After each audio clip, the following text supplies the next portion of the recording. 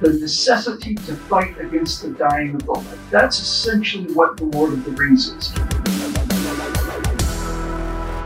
Well, over the last several years, it's been extremely painful for me to watch the destruction of things that I dearly love, not just in terms of the general culture, but specifically in the pop culture. As you can see from the Corps Commander back there, I was a big Star Trek fan from the time I first saw the show. And the thing I liked most about Star Trek was its optimism. They used to say that Star Trek was the future that worked. It was the humanity future that we all wanted.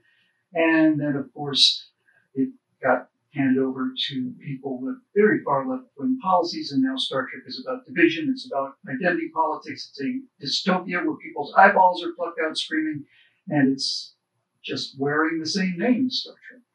I kind of like Star Wars, too. I like the idea of Star Wars because Star Wars was fun. That's what Star Wars was. It was fun. Until suddenly it wasn't fun anymore when all of these lessons and the destruction of Luke Skywalker and all of this just endless lecturing continues to simply beat it down. And now I'm pretty much done with the Star Wars universe, me and millions of other people.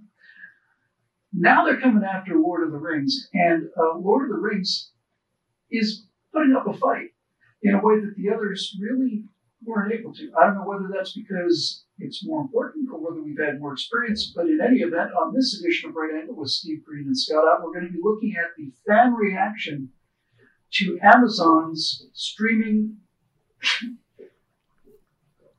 Well, the first image I had of something streaming. Wait, do you say streaming or steaming? No, I said streaming. Okay. I was thinking about the Tennessee two-step, as they used to call it back in the school. In any event, there's been an awful lot of pushback because this version of not the Lord of the Rings of Power, based on the works of J.R.R. Tolkien, we're told. But it's not based on the works of J.R.R. Tolkien. It's based on the works of a few very shallow, very young people who have their own political agenda to join. So, Steve, here we go. You're a big pop culture fan, as I am, and we know that it's not just that Tolkien wrote about timeless issues. He wrote them in a way so that the characters were so memorable. And in just a moment, we're going to look at one of these parodies that somebody's done of the actual Rings of Power trailer. But before we look at that, I'd just like to get your take on something, Steve. I think the trilogy that was done by Peter Jackson in 2001 through 2003 is one big 15-hour movie. I think it's the best film ever made. But if you look at the casting on that, he cast people with original faces. He cast people with character. Mr. Spock on the original TV show was a bizarre-looking guy. Leonard Nimoy is a strange-looking dude. The new Mr. Spock on whatever it is, Strange New Worlds, looks like a model, you know. Yeah, generic pretty boy with the haircut. Yeah. So the original had all these tremendous faces and had tremendous characters. And now I'm going to show you the first pass on what is, in fact, an actual Amazon release that's supposed to get us hyped up about the upcoming Rings of Power. We'll go through this a couple times, but here's the first take.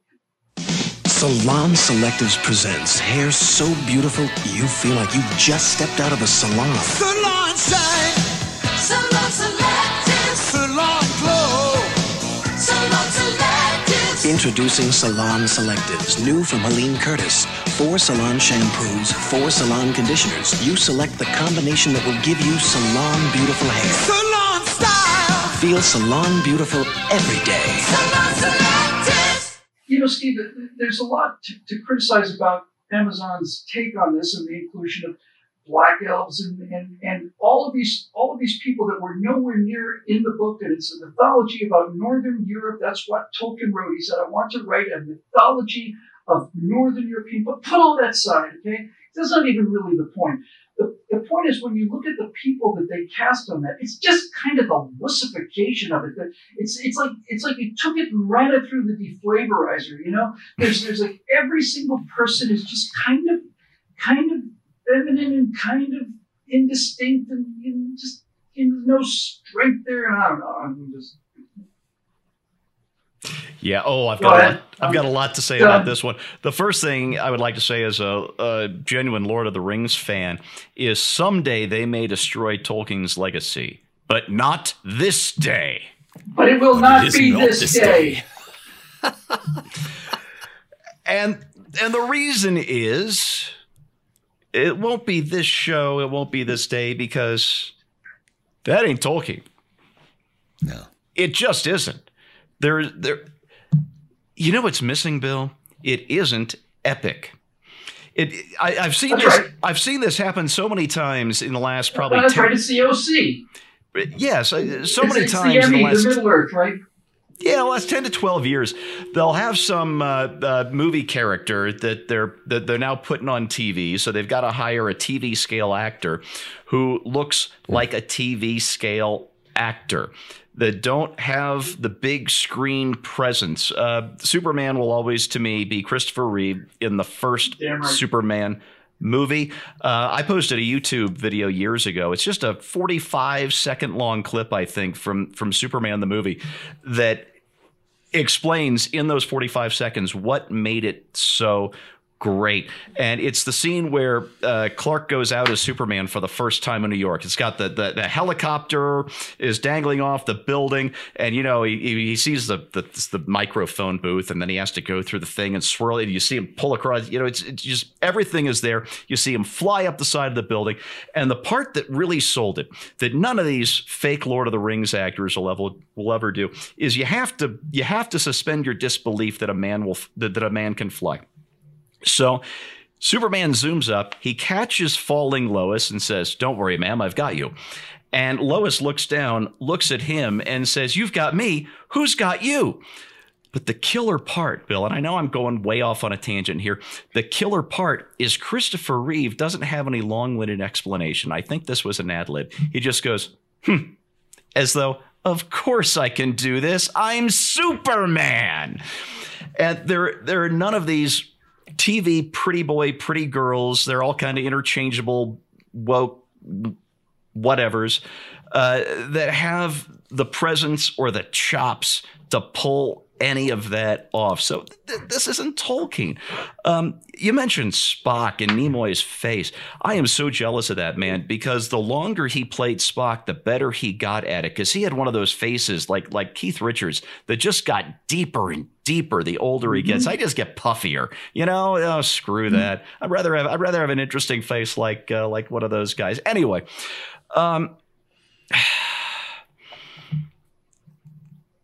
the fans are what will save Tolkien's legacy, because newbies who might get drawn in by this trailer might go, "Ooh, I get to find out this Lord of the Rings stuff," and they'll wonder why it sucks.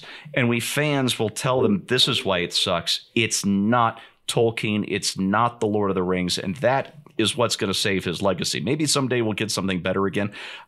I don't think we need it. I think Peter Jackson nailed it 20 years ago. We don't ever need to do that again. That's right. He did such a great job, although we won't talk about the Hobbit movies. That said, I'd like to leave you with just two last words. So long, selectives. That's really it, Scott. Aside from the fact that the act is just appalling, the one woman who's, I think, the dwarf queen or something. I mean, I remember being in acting one and seeing people doing this and just wanting to crawl under my chair. But what I think this show is missing is grit. It's missing reality, and that's the genius of Tolkien, was that he could take literally the most fantastical fantasy world ever. And when I say literally, I mean that literally is, I think, the most astonishing act of imagination, and create something that was so absolutely otherworldly, but at the same time was so fantastically real because of the granularity. He wrote the languages he was a linguist. He wrote the elfin language, he wrote the dwarf language, he wrote the black language. He wrote the languages before he even started writing the book. And everything that we see in that trailer that we just saw is a very superficial kind of a veneer of this. It's you can get to the point, Scott, where things get so pretty that they're just boring, and all of these people are boring to me. Just as a quick comparison here, look, here's a Galadriel from the movie versus the one from the new. Galadriel was a spooky-looking chick in the last movie, and that's how she was written. And here's Aragorn and some other modern guy. And here's especially Elrond, who in the original trilogy looked like a very strange dude from a different race on another planet, and now looks Hugo like, Weaving was, yeah. Looks like now he looks like he just walked off, of, like he's in a boy band, I guess. So what do you think they're trying to accomplish by doing this? Do you have any idea? Do you think it's just plain incompetence? Because that's where I'm going. I just think they're not bright enough to know how to write this stuff or adapt it. Yeah, and I think it's quite a challenge too when you talk about the gigantic intellect of Tolkien. How do you measure up to that? How do you dare take that into your hands, you punk? It's like, what the nerve that I'm going to say, hey, yeah, I think I'm just going to adapt this to the screen. You didn't do the work. You couldn't have done the work. You didn't have the ability to do the work, and you didn't put in the time to do the work. You can't make this film. It is a patina of the rings. It's Tolkien-ish. It is the idea that somebody would come out with a new series. It's Teletubbies based on the works of Geoffrey Chaucer. This is not Lord of the Rings.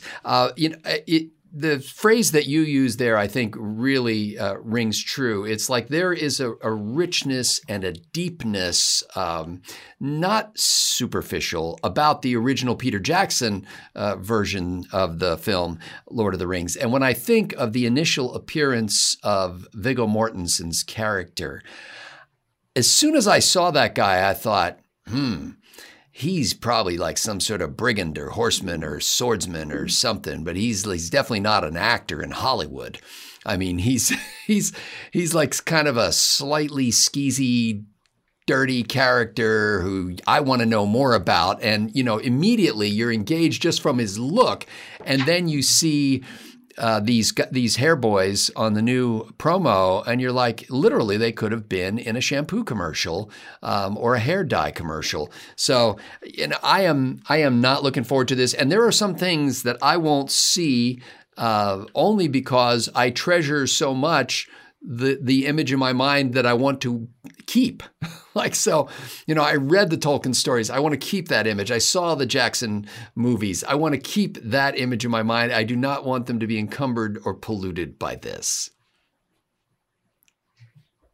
The reason that this version of Tolkien's work is so appalling to everybody ultimately comes down to the great contradiction between what Tolkien was writing about and how it is antithetical to the politics of the people who are making this particular version of it.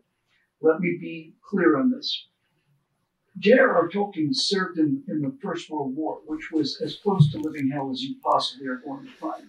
He was in the trenches on the front. He experienced horrors, the likes of which he had never imagined possible, nor had anybody else for that matter. Lord of the Rings was written mostly during the 30s and early 40s when he was watching Hitler return to power, when he was watching this evil that he had actually lived through coming back. He could see a second war was coming. The lights were going out all over Europe in that famous expression. And he wrote about the necessity to fight against the dying of the light. That's essentially what the Lord of the Rings is that against all the odds, Frodo gets against overwhelming odds, the smallest of us can win the victory if we just are true to our hearts and so on. When I say that modern generation working on this is antithetical to it, I actually saw an example of this 20 years ago in the original trilogy. On one of the DVD commentaries, Sean Astin, who played Sam Gamgee, who was brilliant. He may have been the best thing in TV, just absolutely brilliant. But during the commentary, there was some sort of scene going on, and Sean Astin, who's a very left-wing actor who played Sam, said, "See, this is This is Tolkien commenting on the futility of war. And I just stopped there, you know, and I said, did you watch the movie that you were just in? He's not commenting on the futility of war. He's commenting on the necessity of it, on the absolute requirement. It is that you either fight this evil or die. And that's what I mean when I say that this thing is doomed to fail. The reason they cast such nondescript, bland, milquetoasty hair salon models is because they don't understand that it's the grit and the flaw. Aragorn in the original series, Viggo Mortensen, is a handsome guy, but he's not a good-looking guy. And all of that rawness, all of that essential struggle, the chips in the paint, all of that stuff is absolutely missing because they don't have a clue about what it means. They absolutely don't. During our backstage show, Scott mentioned that when in the original trilogy, when Galadriel has the Ring of Power and she is almost tempted to become this dark queen, this demon god, he said, really scared. It scared everybody. But don't worry, in the new one, Galadriel doesn't worry about things like that. She's so busy in her suit of armor doing wire work where she goes flipping 30 feet through the air and then lopping off the heads of orcs everywhere. You see, that's really what women really need to be empowered is you can't have them be rulers of destiny. You got to make sure they can touch something. I'm basically just did this entire show so I could show you this that last clip that you saw in the next one. The fans are doing the one thing to this extremely expensive and extremely insulting adaptation that the adaptation cannot bear. They're not just angry at it. They're not just criticizing it.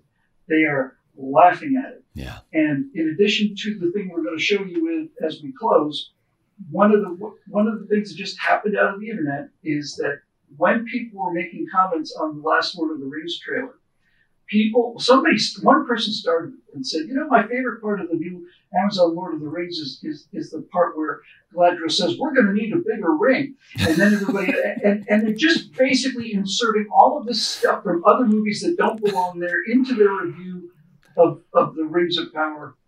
And against the assaults of laughter, nothing can stand, Mark Twain said. So here is my personal feelings about the Rings of Power as expressed through the trailer that was just released by Amazon. Enjoy it on the way out. For Steve Green and Scott out, I'm Bill Whittle. See you next time on Radio.